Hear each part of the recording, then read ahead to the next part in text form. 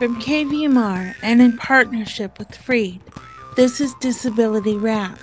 The vote is the one thing that doesn't identify me as citizen with a disability, as a male, as a white man, as anything. Your vote is blind. Today, Alabama voters on their lawsuit to make voting more accessible in that state. Alabama has history. Missouri may be called the show me state. Alabama probably would be better named the make me do it state. And so we, from time to time, have to file these lawsuits to get Alabama to follow the law. That's all coming up on Disability Rap. Stay tuned.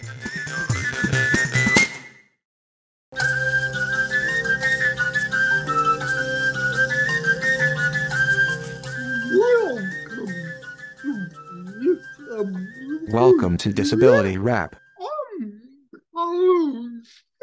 I'm Carl Sigmund with Lindsay Wells. Today we turn to Alabama, where people with disabilities are suing 3 counties in the state for failure to provide an absentee voting option that is fully accessible for blind voters and other voters with disabilities. The lawsuit filed earlier this month by 4 individuals and the National Federation of the Blind of Alabama alleges that the counties are violating the rights of blind voters and other voters with disabilities by failing to provide them with an accessible means to mark and return their absentee ballots. Under federal law, all in-person voting locations must have at least one accessible voting machine.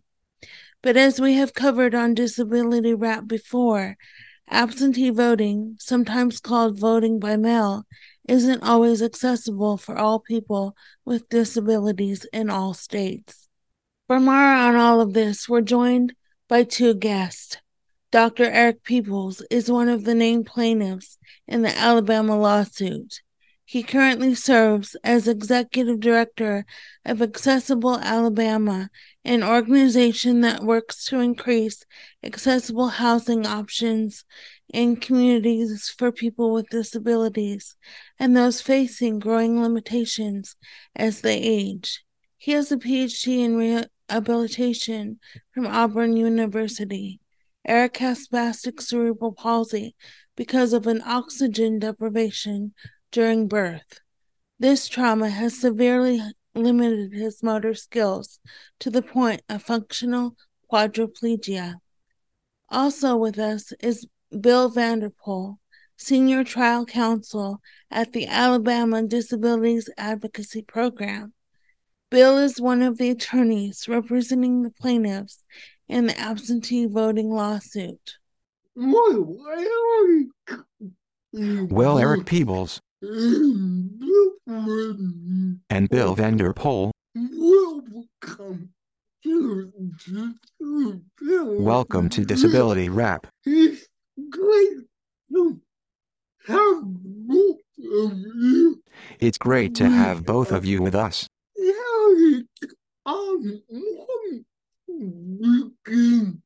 Eric, I want to begin with you.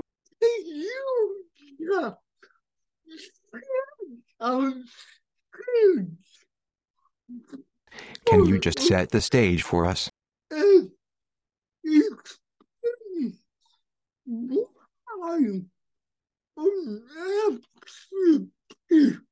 And explain why an absentee ballot is not accessible for you and other people with what we call print disabilities. Yeah, thank you for having us, by the way. One of the biggest barriers for me as an individual is because of my mobility impairment.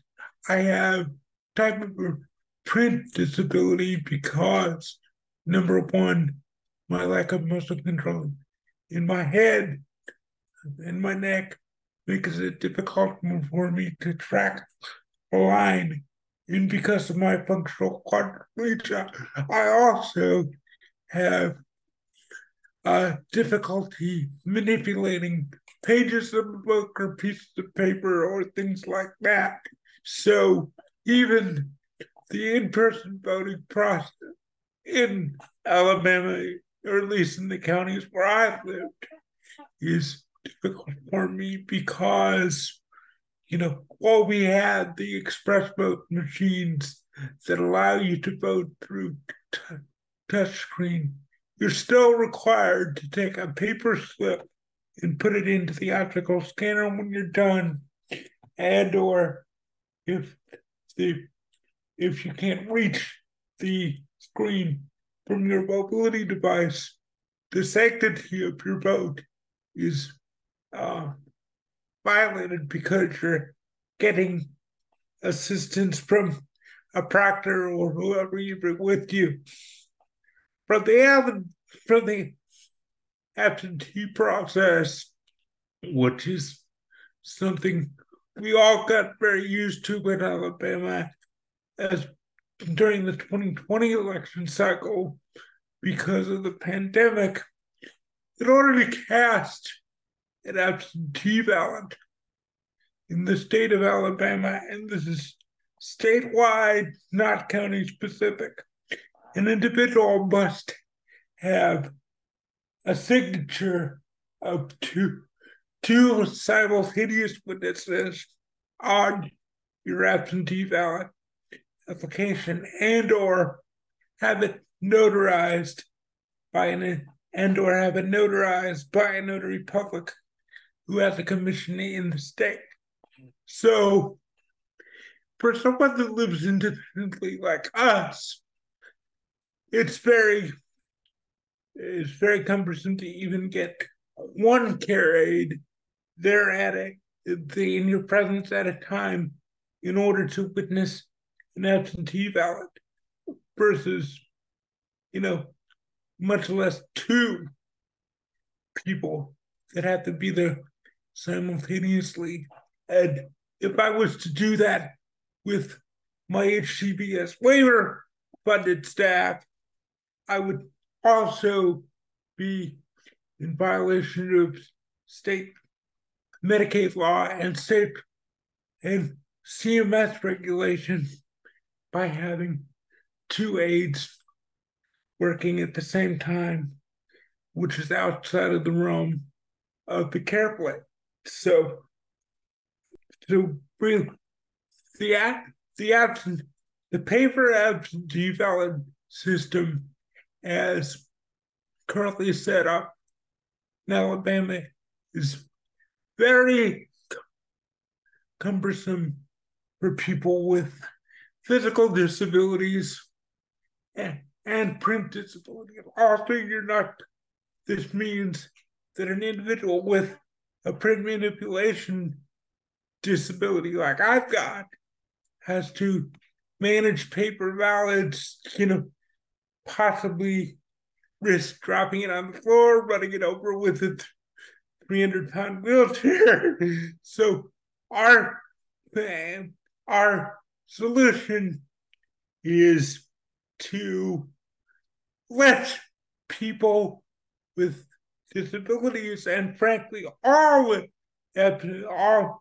those who wish to participate in the absentee voting process, to cast their vote using a similar internet-based system that our U.S. servicemen and women who are residents of Alabama also are free to take advantage of today. So we're not asking the state to reinvent the wheel. The infrastructure is already in place. You're just asking for this to be an option that is available to people that need it in order to achieve equal access to the poll. Great.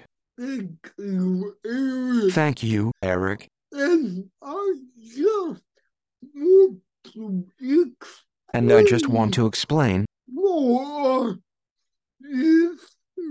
for our listeners a a bit more what you're talking about what you're talking about. You're referring to remote accessible remote accessible vote by mail or RAVBM,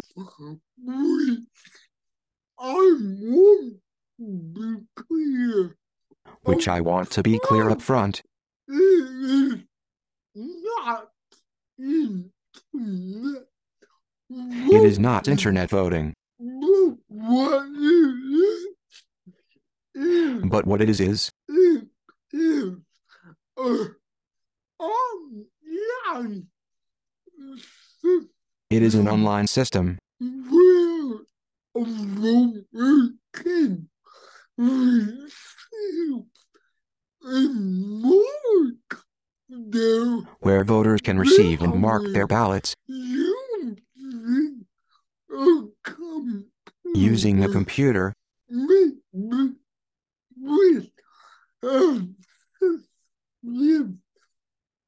maybe with assistive technology, and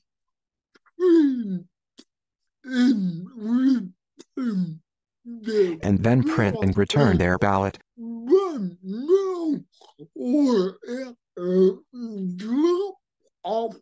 by mail or at a drop-off location. So, Eric, can you say a bit more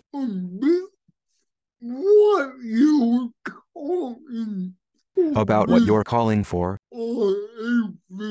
with RAVBM?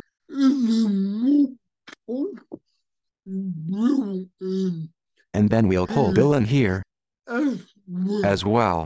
You're exactly right, Carl. What we're talking about is the ability for an individual to receive a secure link from their county election manager, be able to complete their ballot on the computer, and then be able to print it out. The advantages to this approach are many for the individual with a disability. One of the things that I always tell the counsel when we're going over these types of cases is that the vote is the one thing that doesn't identify me as a citizen with a disability, as a male, as a white man, as anything. Your vote is blind. And the only way that the sanctity of that vote is not violated is if I'm able to cast that vote independently in the privacy of my own home office or whatever I choose. Because even regular in-person voting requires, in my case, that I have my driver or the poll worker physically fill out the paper ballot based on my direction. And the way our voting system is set up, it's precinct based, like everybody else. So my neighbors, the people I go to church with, somebody that may shop at the grocery store down the street that I go to, is voting at the same polling place, could be voting at the same time and overhear me expressing my political views. And when you live in a deep red state like Alabama, and your views are not necessarily or anything but deep red, you really don't want your neighbors knowing where you really don't want your neighbors knowing what your political persuasions are. If they know you well, they'll figure it out anyway. But still, you don't want to offer them low hanging fruit.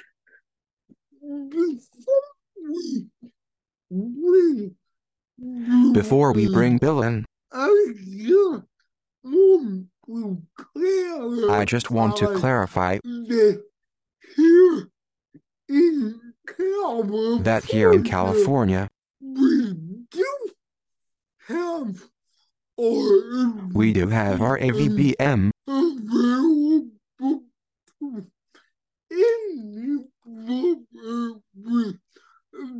available to any voter with a disability in any county. Thank you, Eric and Carl. And Bill, I want to bring you in here. As an advocate and activist in the disability community, I know that taking someone to court isn't the first move. So I imagine that there was a lot leading up to filing this suit against these 3 counties.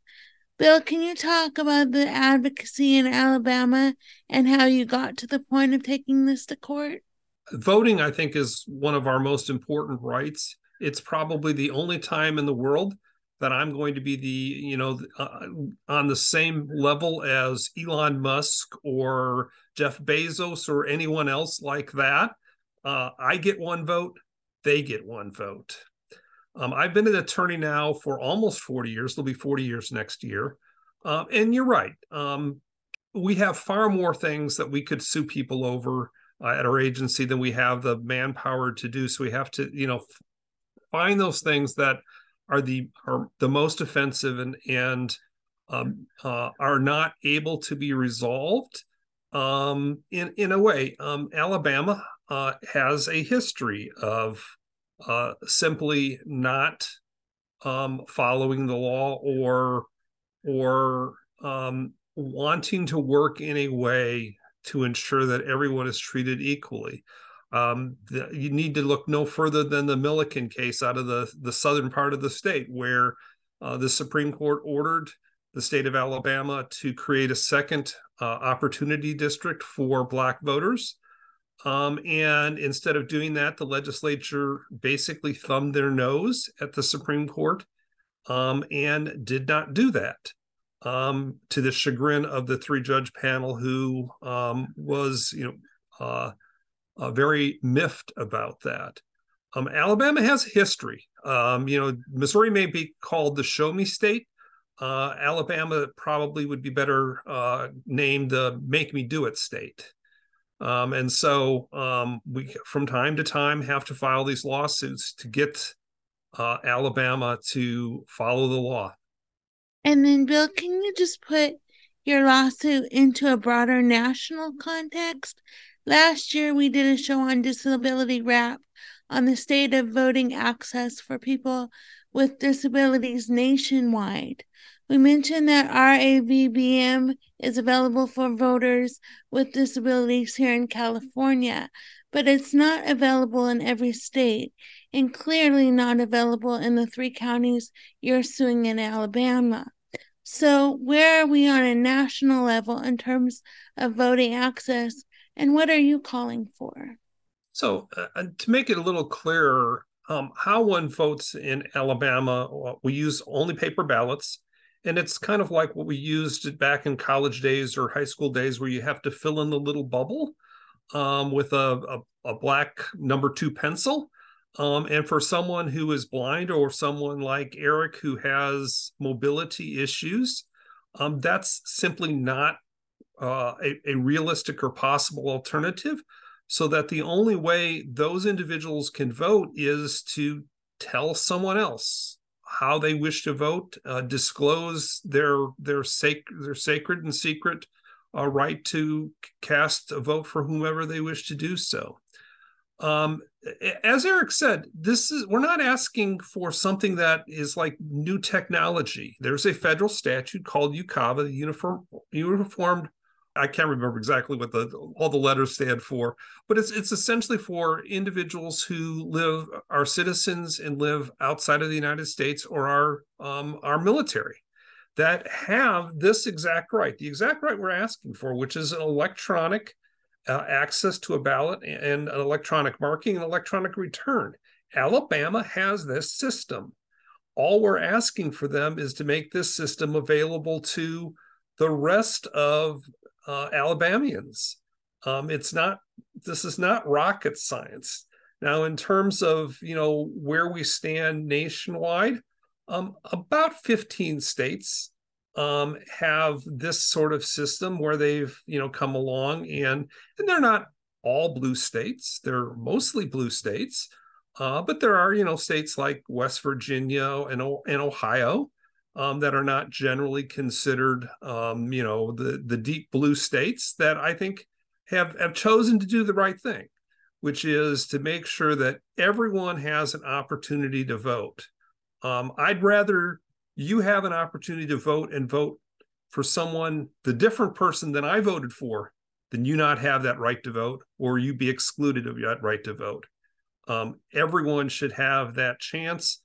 I've always said that you shouldn't be allowed to complain unless you voted. One of the things that we tried to do in People First to get Alabama to accommodate people with disabilities so that they could vote safely was curbside voting. Curbside voting was not illegal in Alabama.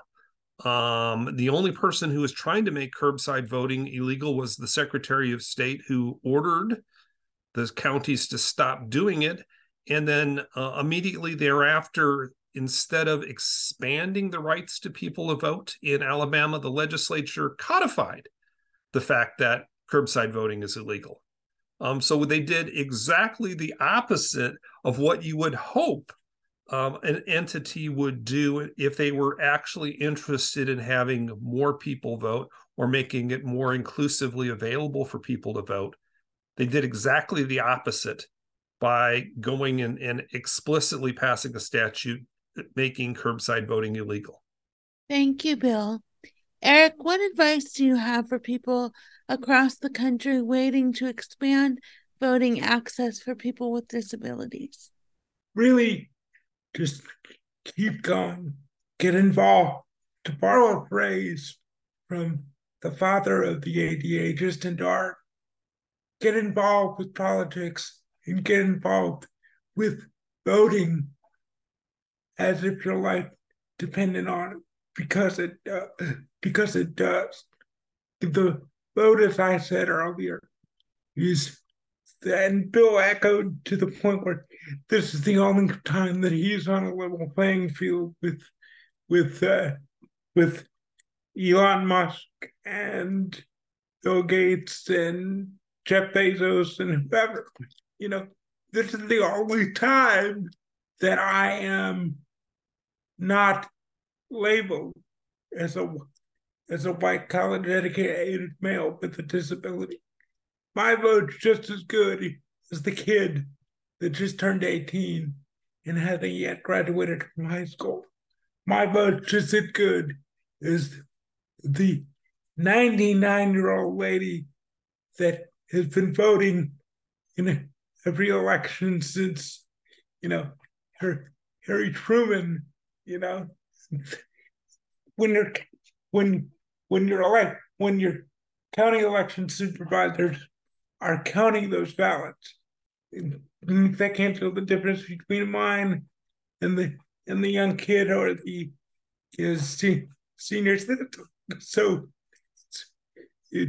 just keep fighting. Don't become disenfranchised just because the process is too difficult. Do what it is you have. Do what it is you have to do. Make, just like they say, when, NBC News and the other groups say, make your precinct plan, make your voting plan. That's all the more important for folks with disabilities who rely on supports, whether that be public transit or a caregiver or friend or neighbor to help them participate in the voting process. Think through that plan. Think through what's it going to take for you to apply for the absentee ballot, or what's it going to take for you to participate in the process on election day. As it states in the complaint, the only reason I didn't vote in the 2022 midterm was because the county election board had changed my polling place, and I didn't get my apartment complex didn't get the update when they did their new tenant literature.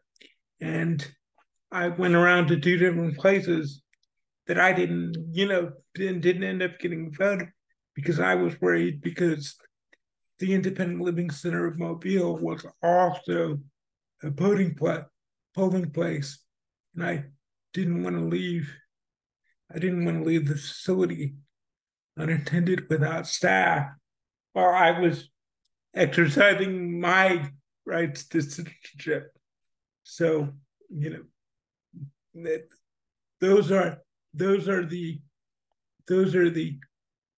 sacrifices that those of us that are strong disability advocates in this space have to make when it comes to how their vote and how their participation can be most effective and do the most good for the greatest number of citizens. As we wrap up, Bill,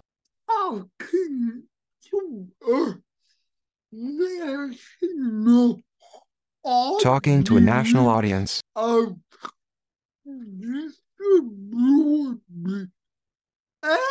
of disability advocates, what should we be doing in the months and years to come? People with disabilities traditionally are relatively low outcome voters. And you need to think about a difference in 513 votes in the state of Florida would have changed who the president was. There have been numerous occasions where 1 or 2 votes would have changed who your congressman was. It is imperative, if you want to be heard, this is one of your best opportunities to do so, and do not ever give up that right. And there will be people like me and others in this that will always be here willing to help and fight for your right to express your opinion and your vote. That was Bill Van Der Pol, Senior Trial Counsel at the Alabama Disabilities Advocacy Program. We also spoke with Dr. Eric Peebles, Executive Director of Accessible Alabama. And that does it for the show. We have an announcement, especially for our KVMR listeners. Starting in November, we'll be airing Disability Wrap on the second Wednesday of the month at 6:30 p.m. So again, we're shifting when we air Disability Wrap on KVMR from the first Monday of the month to the second Wednesday of the month, still at 6:30 p.m. For our podcast listeners, new episodes will now drop on the second Wednesday of each month around 7 p.m. Pacific Time here in the United States. You can also go to our website, disabilitywrap.org, to listen to past shows, read transcripts, and subscribe to the Disability Wrap podcast. You can also subscribe to our podcast by searching Disability Wrap on any of the major podcast platforms. Special thanks to our production assistant, Courtney Williams. I'm Lindsay Wells with Carl Sigmund for another edition of Disability Wrap.